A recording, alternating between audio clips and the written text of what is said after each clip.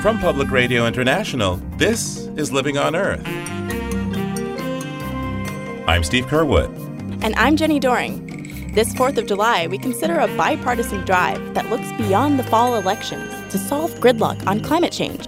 This method of putting a fee on those who emit the carbon emissions and then returning that money back to the public is a way to get both sides to come together and actually have a chance of getting something done. Also looking back at the goals of a youthful son of the American Revolution. If your elders have brought an entire nation into being, what does that next generation do that's heroic? You want to make the nation great. You want to build the civic institutions that will make it stable, that will help fellow citizens live happy, healthy lives. Those stories and more this week on Living on Earth. Stick around. From PRI and the Jennifer and Ted Stanley Studios at the University of Massachusetts, Boston, this is Living on Earth. I'm Jenny Doring. And I'm Steve Curwood. The world is looking to the fall elections in the United States to settle or advance some critical issues. Any change of control in Congress might unstick the deadlocked immigration debate and could even lead to impeachment for President Trump. But there is a matter of even greater importance for humanity that a bipartisan coalition is looking to address after the elections, and that is climate disruption. Americans for Carbon Dividends is led by former Republican Senator Trent Lott of Mississippi and former Democratic Senator John Breaux of Louisiana. They believe both sides of the aisle can get behind a carbon fee.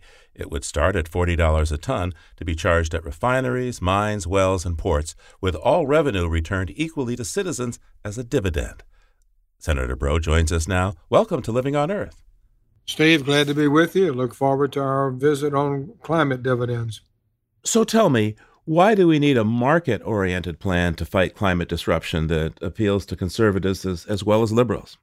Well, the simple answer is the fact that we spent over 30 years trying other approaches and they haven't worked.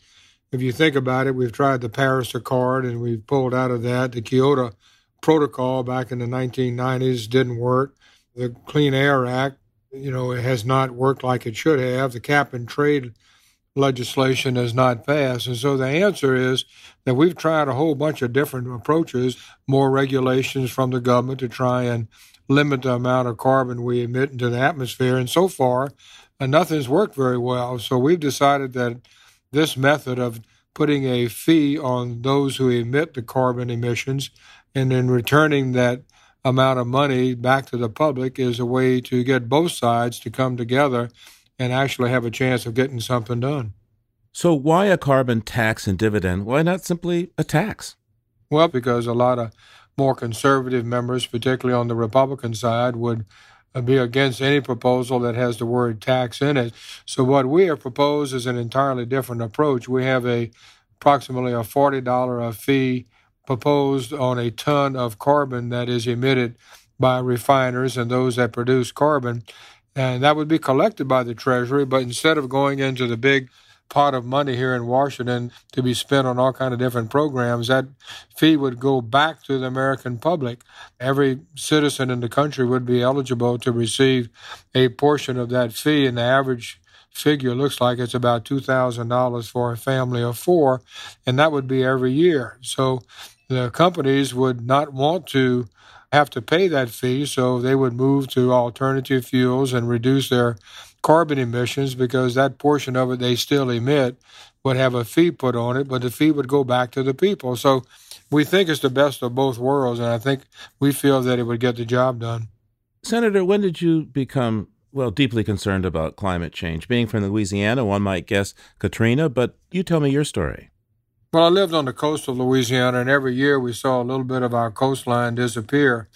And unlike a hurricane or an earthquake, when you have coastal erosion like we have, that little piece of Louisiana was never coming back. And I grew up in that atmosphere, so we saw in the real world what it meant to have coastal erosion, and we connected it with the climate change and increased weather patterns and increased hurricanes, etc. So I sort of grew up knowing that there was something going on out there that needed to be corrected. And, we weren't able to get it done while I was in Congress, but we're still working on these type of projects. And so we have a coalition that is now being led by Senator Trent Lott, a Republican who served with me from Mississippi, and myself, along with a whole group of people. This was originally started by Jim Baker and George Shultz, two Republicans who came up with the idea that a market-based approach was much better than a more detailed federal regulatory, more regulation type of approach. Now, Senator Breaux, why does the proposal call for eliminating some of the EPA regulations, including the Clean Power Plan, which President Trump has tried to begin the process of replacing, although I'm not sure that they have had any legal success with that? But why get rid of the Clean Power Plan? Well, we want to get rid of some of the regulations that won't be necessary if you move forward with a carbon fee of $40 a ton on the carbon emissions. And that fee will be much more effective than the regulatory approaches and actually reducing carbon. So we're trying to go with the approach that would be most effective and also the one that has a chance of getting passed and adopted by the Congress. Now, we've seen the rise of a bipartisan caucus in the House. Carlos Curbelo, the Republican from Florida, has been in the leadership of that, calling for climate action. But to what extent do you think the conservative members of Congress will be able to move forward, given that there's so much in the Republican leadership that continues to deny the danger of climate disruption, the science of it? Well, we have a lot, Steve, already on board. I mean, there's a lot of Democratic support. Sheldon Whitehouse, Senator, is very much in the lead on doing something about climate change. We have Lindsey Graham, for instance, on the Republican side in the Senate, who has expressed his support for doing something like this in the direction of helping to reduce the carbon emissions. So we got some real leaders that are there already. And you mentioned the Climate Solutions Caucus, which is in the House, led by Carlos Curbelo from Florida, of course, and others in the leadership. And many of them are on the actual tax writing committee, the Ways and Means Committee in the House, that would have jurisdiction over this type of an approach. So there's a base to work with among Republicans in the House as well as the Democrats in the House. So this is not going to be a sprint. I mean, I think it's more of a marathon. I mean, I don't want to have something just thrown out on the floor, and if people don't understand it, they're not going to vote for it. But if we can help educate them about what we're talking about, that it's a less regulatory, less government intrusive, free market type of an approach, which has environmental groups supporting it, well, then we have, I think, a very sound basis to move forward with something that could work. Sounds to me like you're thinking of after the present fall elections to move this forward. Oh, absolutely. I mean, it's not going to happen now, but we're going to be spending the time between now and the end of this year meeting with members of Congress and doing op-eds and papers and speaking to journalists like yourself to try and help get the message out that this is a new approach. It's a carbon dividend fee that's going to be given back to the American people. And the studies indicate that it could reduce the carbon emissions by 3 times more than the old regulatory approaches, which have not been successful. What's been the response of the major fossil fuel companies? I mean, you're from Louisiana. You've worked over the years with ExxonMobil, Shell, BP. What do they say about your proposal? Well, those are the ones that are doing, because of their refining activities, most of the emissions of carbon. And I think they recognize that something needs to be done. And to their credit, they have become corporate founding members of this effort. Companies like ExxonMobil and Total and Shell Oil, and we're pleased to have them on board. I think they can be very effective with more moderate to conservative Democrats and certainly with Republicans as well. But we also have the Nature Conservancy and Conservation International on board. So it's a relatively unique combination that we have behind us and supporting us in this effort. Talk to me briefly about the border carbon adjustments aspects of the proposal.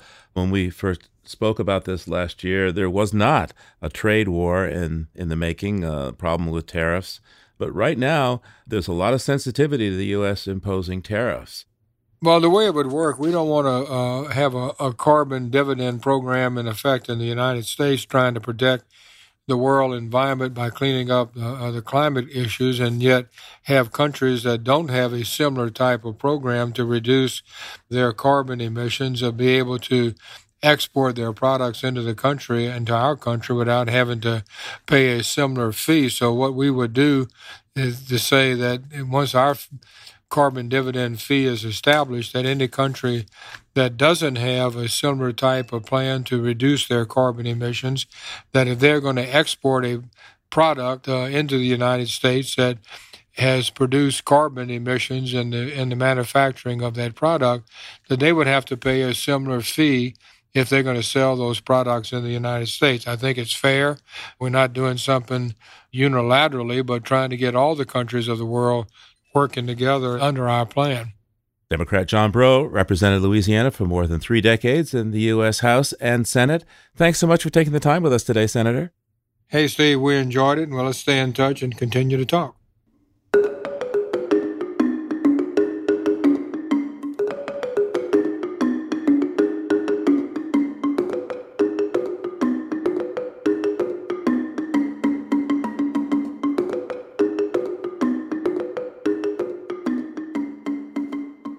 We turn now to Peter Dykstra.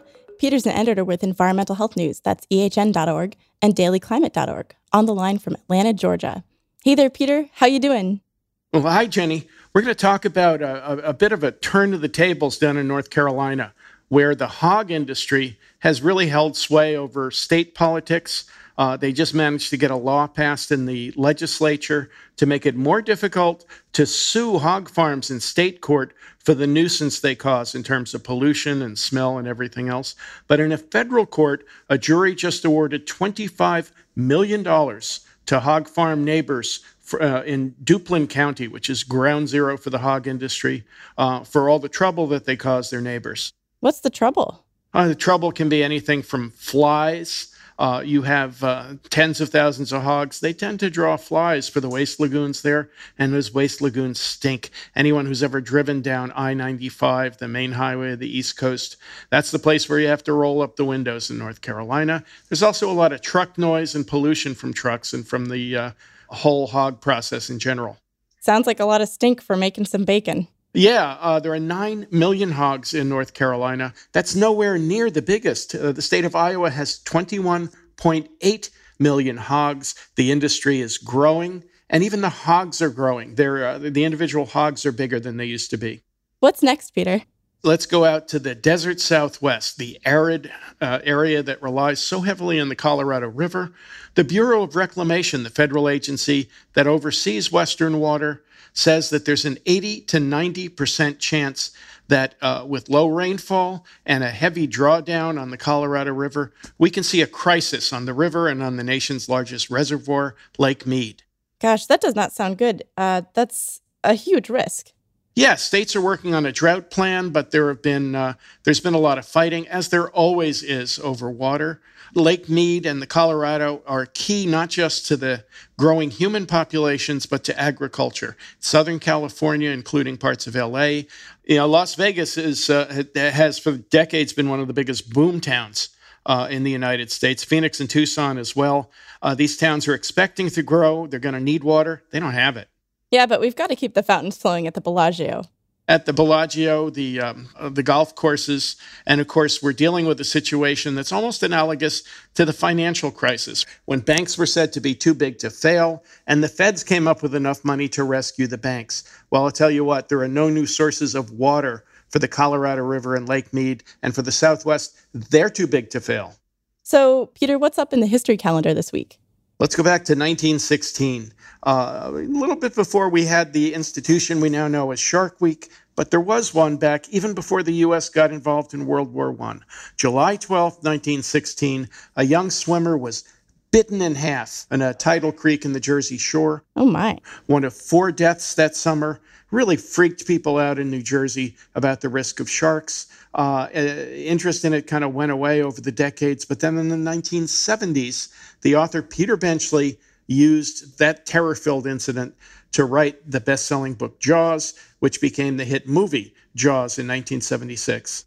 We got a great soundtrack out of that from John Williams. It had a great soundtrack, and the other thing that happened is it became fashionable to go out and kill sharks, something even Peter Benchley, before his death about 10 years ago, said he deeply regretted from his book. Well, thank you, Peter. Peter Dykstra is an editor with Environmental Health News, that's ehn.org, and dailyclimate.org. Thanks so much. All right, Jenny, thanks a lot. Talk to you soon.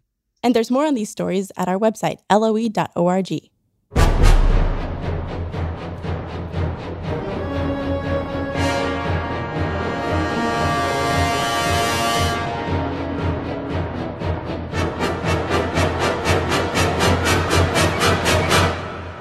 Next week, we look at the future of the U.S. EPA, now that scandal-plagued Administrator Scott Pruitt has resigned.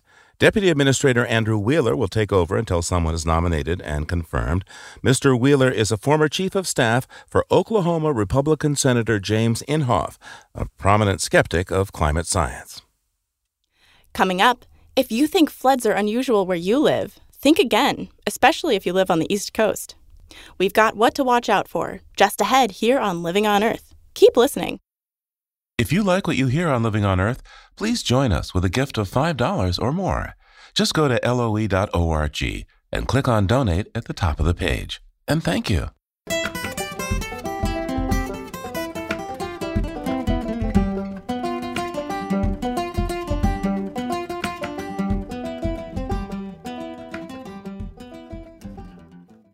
It's Living on Earth. I'm Jenny Doring. And I'm Steve Kerwood.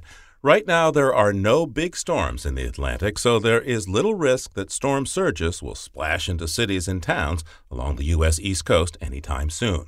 But the tides are another matter. The National Oceanic and Atmospheric Administration, NOAA, says that the number of high tides that flood into Atlantic Ocean communities is about double what they were just 30 years ago, and the agency predicts tidal flooding will keep increasing in the years ahead. Gregory Dusek is a NOAA scientist and one of the authors of the Tidal Flood Report, and he joins us now. Welcome to Living on Earth, Greg. Thanks, Steve. Good to be here. So your study focuses on high tide flooding days as opposed to sea level rise. Why look at high tide flooding in this focused way? That's a great question. So I think a lot of people think of sea level rise as something that's not going to be impacting us for some time. Often it's referred to 2050 or 2100 as to when we'll start seeing impacts. But really, high tide flooding is the first evidence that people are seeing of sea level rise, and it's happening right now. And so we're trying to capture the change that's been occurring in high tide flooding, both in the recent past and in the near future. So what does your report say about high tide flooding then in the U.S.? So we're seeing some pretty big increases. Overall, across the U.S., over the past 30 years, on average, we've seen a doubling of the number of days of high tide flooding across the entire country. And then over the past 20 years, we've seen about a 50% increase. And so we're not talking about a storm surge or anything. We're just simply talking about, the tide that happens twice a day.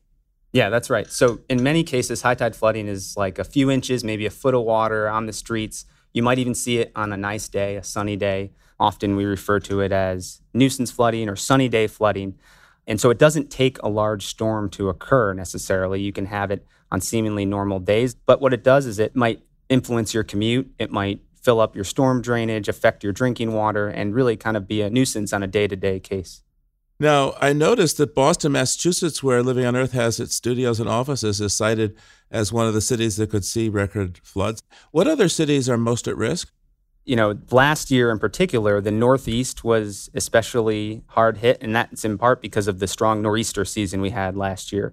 So, high tide flooding will be impacted by storm events and by hurricanes as well. So the Western Gulf in particular had a lot of events last year because of the rather busy hurricane season we had.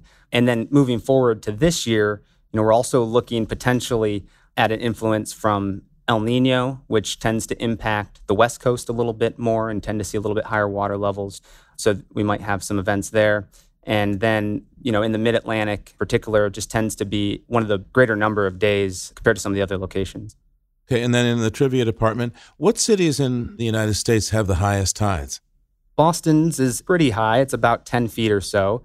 And then if you go over to the Northwest, to Seattle, in that range, in the Pacific Northwest, in that area, you get up around 4 meters or so about 12 to 15 feet from low to high tide. Now, how did you get the data for this report? So our office is the Tides and Currents office at NOAA, and we run over 200 real-time tide gauges across the U.S. And in many cases, they've been operating for 50 years or more, and we have several locations that have been operating since the 1800s. And so we're able to use that data to look at changes in sea level over time and changes in the tides and in high tide flooding over time. So really having this water level network and this consistent, continuous, high quality water level data is what makes this possible. So which communities are most at risk from high tide flooding right now? And among those communities, which ones didn't really have this problem 20, 30, 40 years ago? So some of our tide gauges have been in for 100 years or more. You look at communities along the East Coast in particular, and I think a good example is Charleston, South Carolina, where, if you go back 30 years, you were having maybe one day a year of flooding. And in the case of Charleston, we've had a tide gauge there since 1921. And in 1928, we had the Lake Okeechobee hurricane, which was one of the deadliest hurricanes in U.S. history. It was a Category 1 storm when it hit Charleston.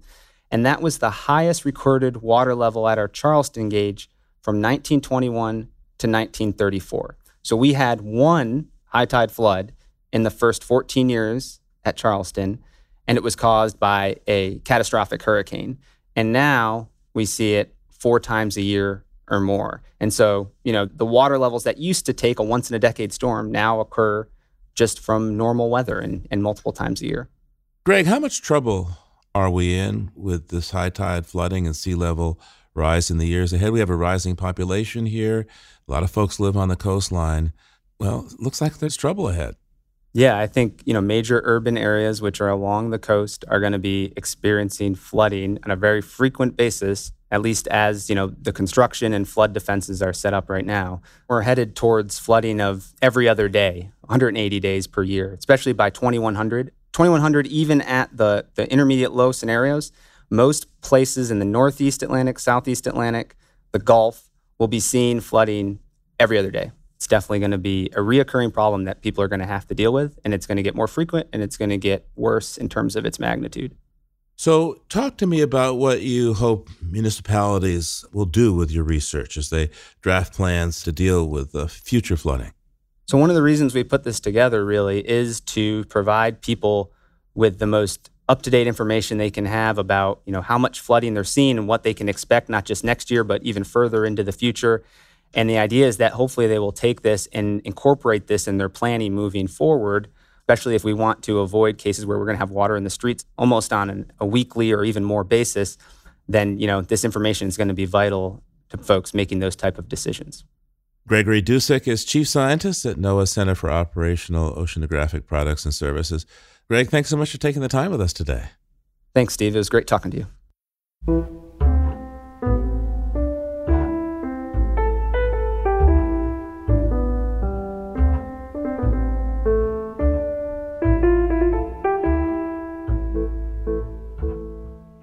The ozone hole used to be an issue from the past. Nations of the world came together over 30 years ago under the Montreal Protocol to crack down on chlorofluorocarbons, or CFCs, chemicals used for refrigeration and foam manufacturing. Trouble is, when CFCs escape in the air, they rise up and rip holes in the thin layer of stratospheric ozone that protects us from ultraviolet radiation that can cause skin cancers. So the Montreal Protocol mandated alternatives that don't deplete the ozone layer, and for years the ozone holes have been healing. But recently NOAA found that CFC levels are on the rise again. Chris Mooney is an environment reporter for The Washington Post. Welcome to Living on Earth, Chris. It's great to be here. So how important is the health of the stratospheric ozone layer to the well-being of the planet and those of us who live on it? It's vital. It's one of the vital parameters of the planet. And it's also, I guess symbolic in the sense that humans, through incredible ingenuity, created these substances that didn't exist in nature and that were really powerful and durable, which they needed to be because of the role that they were going to play in the industrial applications they were intended for. Wow, we made them so strong that nothing destroyed them until they reached the stratosphere, way, way above our heads. And it was only there that they could be destroyed. And when that happened, they created a chain reaction that destroyed ozone and in turn endangered us. So it was this symbol of the incredible reach of human industry and its ability to have unintended effects that reverberate around the whole planet. And recently you reported on this mysterious rise in emissions of the ozone-destroying chemical CFC-11 and where they might be coming from. What caused the NASA scientists to look into the rise of CFCs in the first place? Well, what's actually happening here is that in, pursuit of the agreement of the Montreal Protocol, there's monitoring going on all the time as scientists attempt to ensure that the chlorofluorocarbon levels are declining as expected. So in other words, Chris, these are, cops on the beat making their usual rounds, keeping track to be sure that all the doors were metaphorically locked for ozone depletion. But in this case, apparently they're not so locked.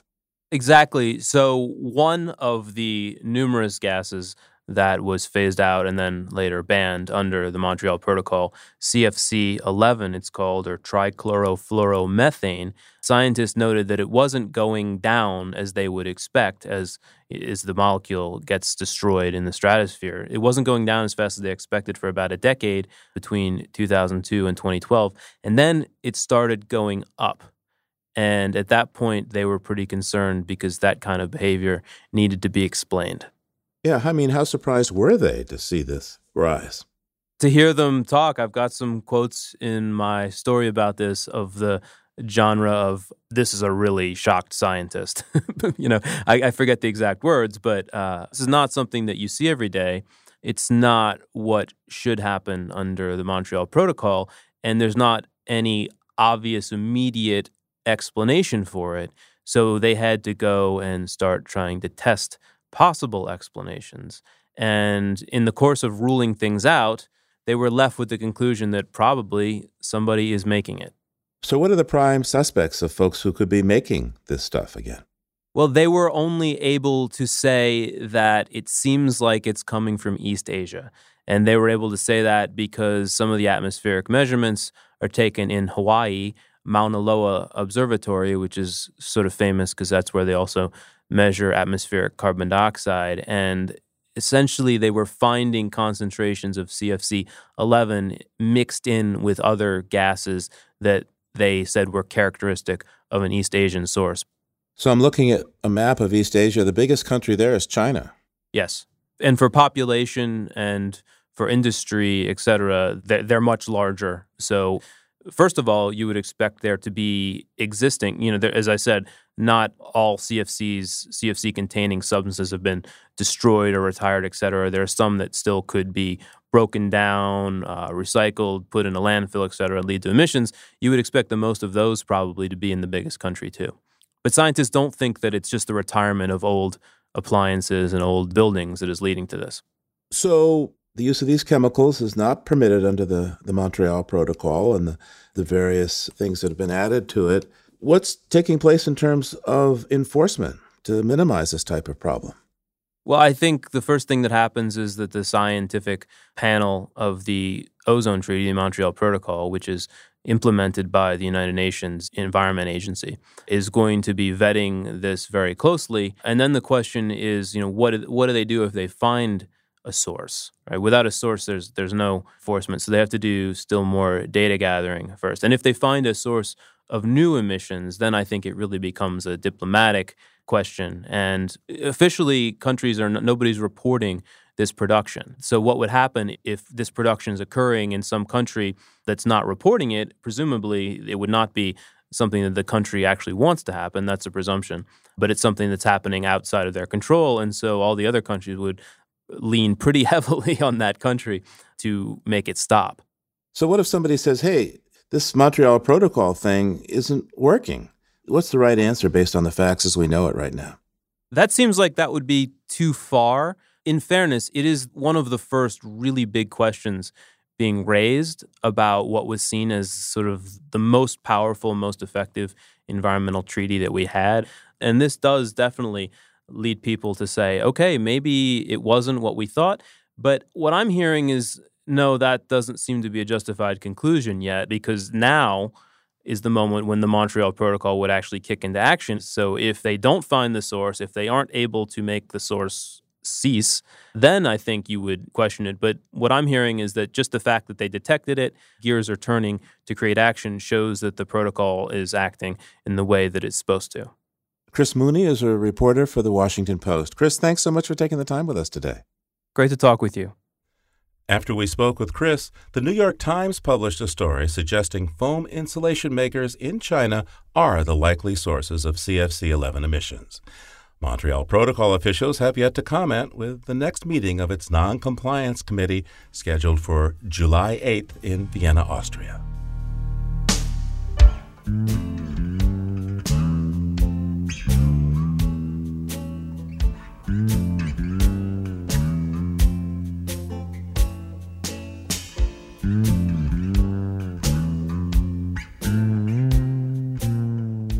Coming up, Alexander Hamilton and the birth of botanical medicine among America's revolutionaries.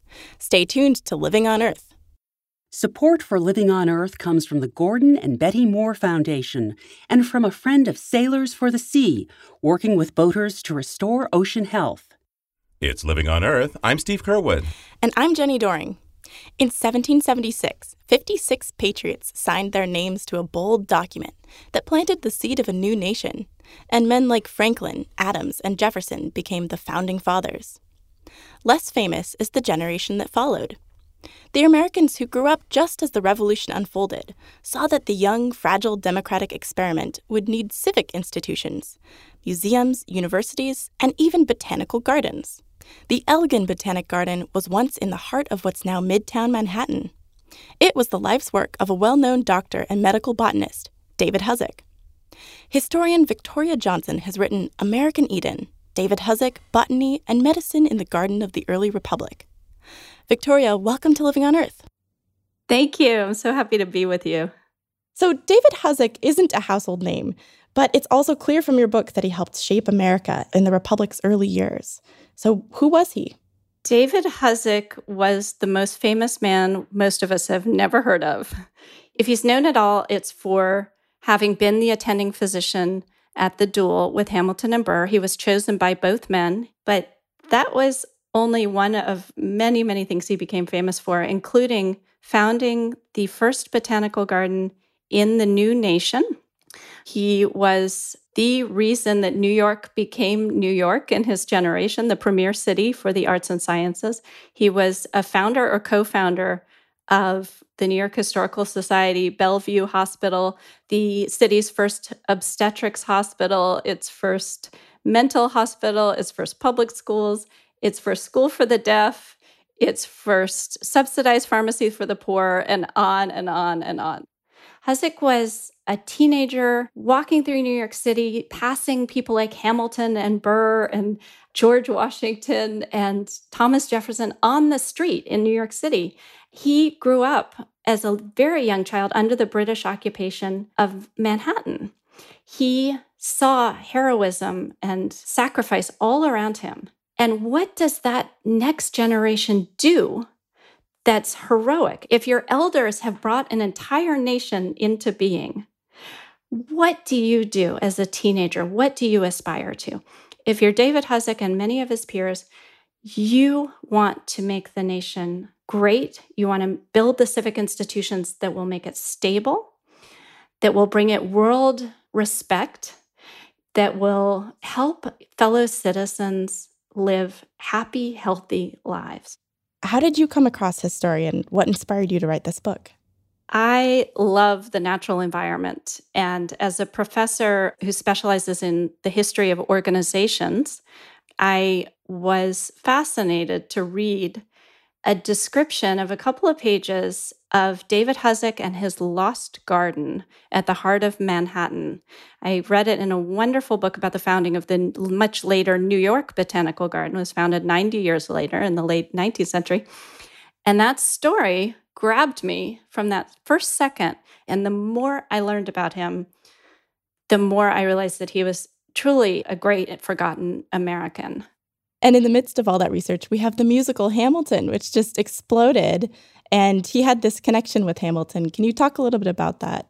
Yes. In 1797, so 7 years before the duel, Huzzick had been called in to a dire situation facing the Hamilton family. Hamilton's son, Philip, was stricken with a terrible fever, and Huzzick saved Philip Hamilton's life by doing some unusual, risky things for the time, which involved drawing a steaming bath and sprinkling in Peruvian bark a botanical remedy. Normally, the choice would have been bloodletting or mercury or cold cloths to try to lower the fever. And when Hosack had gotten Philip out of danger, he retired to a bedroom in the house. He wanted to stay in the Hamilton house to make sure that Philip was all right. And he fell asleep, and he woke up suddenly to find Alexander Hamilton at his bedside, kneeling with tears in his eyes. He took his hand and thanked him for saving the life of his very precious eldest son, Philip. And that episode earned Hosack Hamilton's trust and gratitude, and Hosack became Hamilton's family physician. Hosack seemed to have this faith in botanicals and plants to help with medical remedies. How revolutionary was that, and where did he get that from? There was some attention to botanical remedies among doctors with whom Hosack studied when he studied in New York and in Philadelphia as a very young man. But they were mostly thought of as supplies to be bought at apothecary shops. A lot of the medications were imported, such as Peruvian bark, the most powerful of the contemporary medicines. And they were also used in conjunction with much more radical and sometimes deathly treatments like mercury, which is toxic. And American medicine was still far enough behind European medicine that many of his doctors had trained in Great Britain. So he decided to sail to Edinburgh himself. It was there that he discovered his life's other great passion, botany. He discovered that Europe was blanketed in botanical gardens, and that for European doctors and medical professors, botanical gardens were laboratories, classrooms, and encyclopedias all rolled into one. That was where you trained students in medical botany. But what Hosack learned, in addition to falling in love with botany, he learned that no one really knew how to isolate, how to identify new plant-based medicines. And when he returned to the United States 2 years later, after a full year of daily medical botany training, he was obsessed with the idea that the North American continent was blanketed in undiscovered medicinal plants. So he comes back to the United States, begins practicing medicine. What does he do next? Hosack was appointed a professor of botany and medicine at Columbia shortly after he returned. And he taught his students as best he could out of books, taught them medical botany. He told his students a doctor must know his foods and medicines from his poisons. But he felt incredibly frustrated that he couldn't teach his students using actual plants. So he lobbied Columbia for funds to launch a botanical garden. And they said yes, but they were pretty cash-strapped. And finally, he just bought 20 acres of land with his own money. He went 3.5 miles north of New York City to buy this land, to rural Manhattan. And he would ride up this country lane called the Middle Road into rolling hills, farms. The woodlands of Manhattan had largely been cut down, but there were still groves, and he could see both rivers and mountain laurel and wild grasses and wildflowers. It was completely pastoral. And he decided that if he launched the garden by himself, his fellow citizens would eventually come to their senses and make it truly a public garden. So I'm wondering what came of his vision to create this botanical garden where physicians could study the medical properties of plants. How useful did it become? The garden, it brought Hosack great renown, and Hosack accomplished several things with the Elgin Botanic Garden. He trained an entire generation of doctors, not only in how to care for their patients and the medical uses of particular plants, but he also taught them the scientific method. He trained them in such a way that when medicine moved on after his death, more towards the chemistry laboratory and away from botany, he had equipped a whole generation of medical researchers in how to pursue their questions and find answers. He also brought into being a generation of a professional American botanists where there had been pretty much none before. Most people studying botany in the early republic were gentlemen polymaths, or they were sort of collectors collecting for nurseries for commercial purposes. And it was Hussock's students and their students who went on to found botanical gardens across the country. The founders of the great New York Botanical Garden were students of Hussock's prize students, so Hussock's intellectual grandchildren. So the New York Botanical Garden was founded in the 1890s, and he is present everywhere you go in the garden today, the New York Botanical Garden. The devotion to collecting plants from all over the world, to understanding ecosystems around the world, to education of New Yorkers and international visitors. He's everywhere there, his spirit and what he dreamed of. And I love walking around that glorious garden and thinking how happy Hussock would be if he could see it. It was so heartbreaking reading about the collapse of Elgin, this dream and this paradise, this American Eden that he had built in what was then the country of Manhattan, but what is now Rockefeller Center. Why did it happen? Why did it collapse? And what did that mean to him and to his fellow Americans who wanted this garden to be successful? He did have a moment of triumph where he managed to get public funding. He lobbied for an entire decade to get the state of New York to take it over and run it as a public institution. He was in debt constantly, but he kept pouring his own money into this institution because he believed in it so much. And he eventually spent more than $1 million in today's dollars on it out of his own pocket. So he did have this pinnacle of success in around 1810. He was able to persuade the state of New York to pass an act purchasing the garden to run for the public benefit. So he actually triumphed. He got what he had always wanted, which was not to build a garden for his own glory, but to build a garden for his fellow citizens. The aftermath of that is the garden was given to Columbia College to run for the public benefit.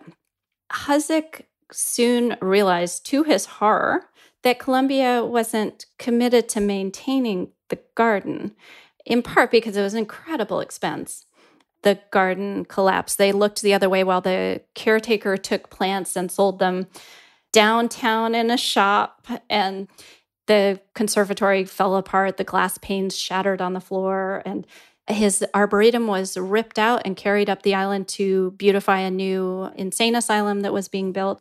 So he watched the garden fall apart, and this was incredibly painful to him. But he had a great sense of humor, and he also had a great sense of drama. And after trying over and over to get the garden back from Columbia, to lease the land back and recreate the garden, he made a purchase, which I think was his way of saying, I'm moving on. He purchased from a young friend one of the most famous paintings in American history, The Expulsion from the Garden of Eden by Thomas Cole. And Cole was a young painter at the time trying to sell this painting, and Hussock ran into Cole in the street shortly after he had finally given up on getting the garden back. And he made Cole an offer on the spot. And Hussock was obviously the most suitable owner in the United States for this painting. Walk us through the transformation of what had been the Elgin Botanic Garden into Rockefeller Center. Columbia held onto the land and began to realize that the land was going to be a pretty valuable piece of real estate. As the city grid rolled up the island, the middle road, this country lane, was renamed Fifth Avenue. Streets were cut through the land, running across Hussock's old fields of grain and in front of his conservatory. And Columbia leased the land to developers. And by 1870, Hussock's 20 acres was completely covered by apartment buildings. In the 1920s, that land caught the eye of John D. Rockefeller Jr., who had grown up very near the former garden land. And the neighborhood was noisy. There was an elevated train. It was filled with speakeasies. It was not a beautiful neighborhood. And John D. Rockefeller Jr. began dreaming of a new complex of commercial and cultural buildings that would be centered on an opera house. The Great Depression hit. He went ahead anyway, and he built Rockefeller Center. The opera house fell by the wayside in the project, but became Radio City Music Hall. And in 1985, Columbia sold the land to the Rockefeller Group for $400 million. The land had been leased the entire time from the 1920s to the 1980s. The land changed hands a couple of times after 1985, but around 2000, it changed hands again for almost $2 billion. And you can stand in Rockefeller Center today, and if you close your eyes and think really hard into the past, you are standing in the middle of a 20-acre botanical garden. Victoria Johnson is an associate professor of urban policy and planning at Hunter College in New York City. Thank you for your time, Victoria. Thank you so much for having me.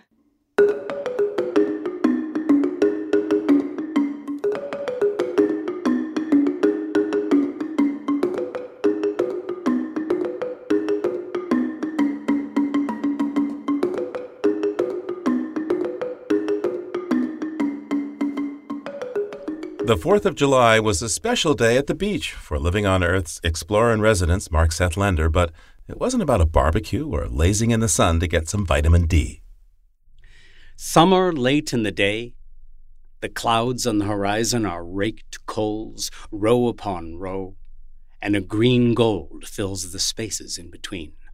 Two boys surf cast from the rocks where the marsh edges into the sea, spider webs of 10-pound line, the boys in silhouette against the orange light and its reflection on the water. And a flock of common terns appears, all flying like swallows. There must be insects on the air, too small to see, and the terns have come to feed, not the best of signs. How much nourishment? Some, or maybe something particular they need. But they have come so far. There is no colony for miles, and indeed the fishing has been thin all this year. The boys, for all their persistence, catch nothing. The chicks on the nest must be hungry. Hunger is the draft that sends the terns aloft and does not let them land. Terns skim the pull of the swell, the quick wavelets that lip-lap-lap into the Spartina end in a hush upon the sand. The fishing lines fan out, the birds flash, the sunlight flares, then fades to an ember. The inevitable comes to pass. A tern has tangled in the line.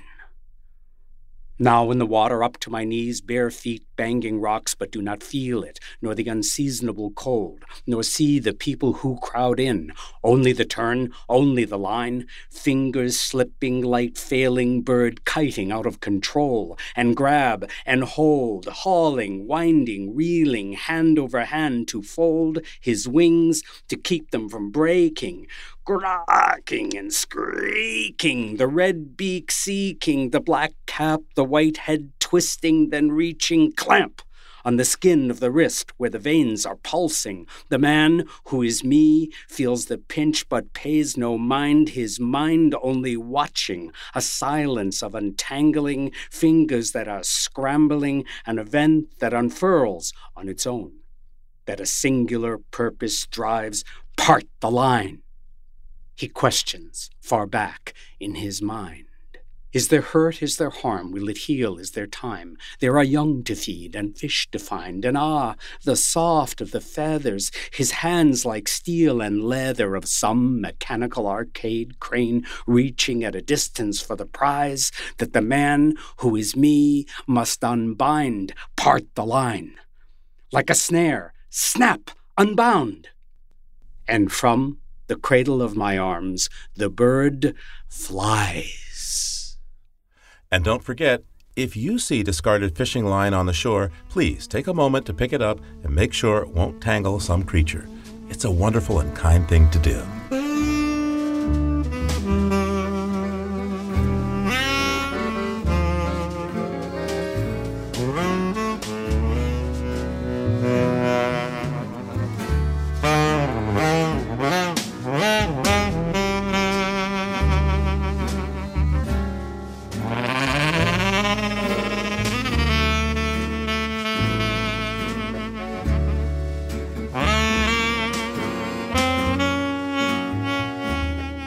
Living on Earth is produced by the World Media Foundation.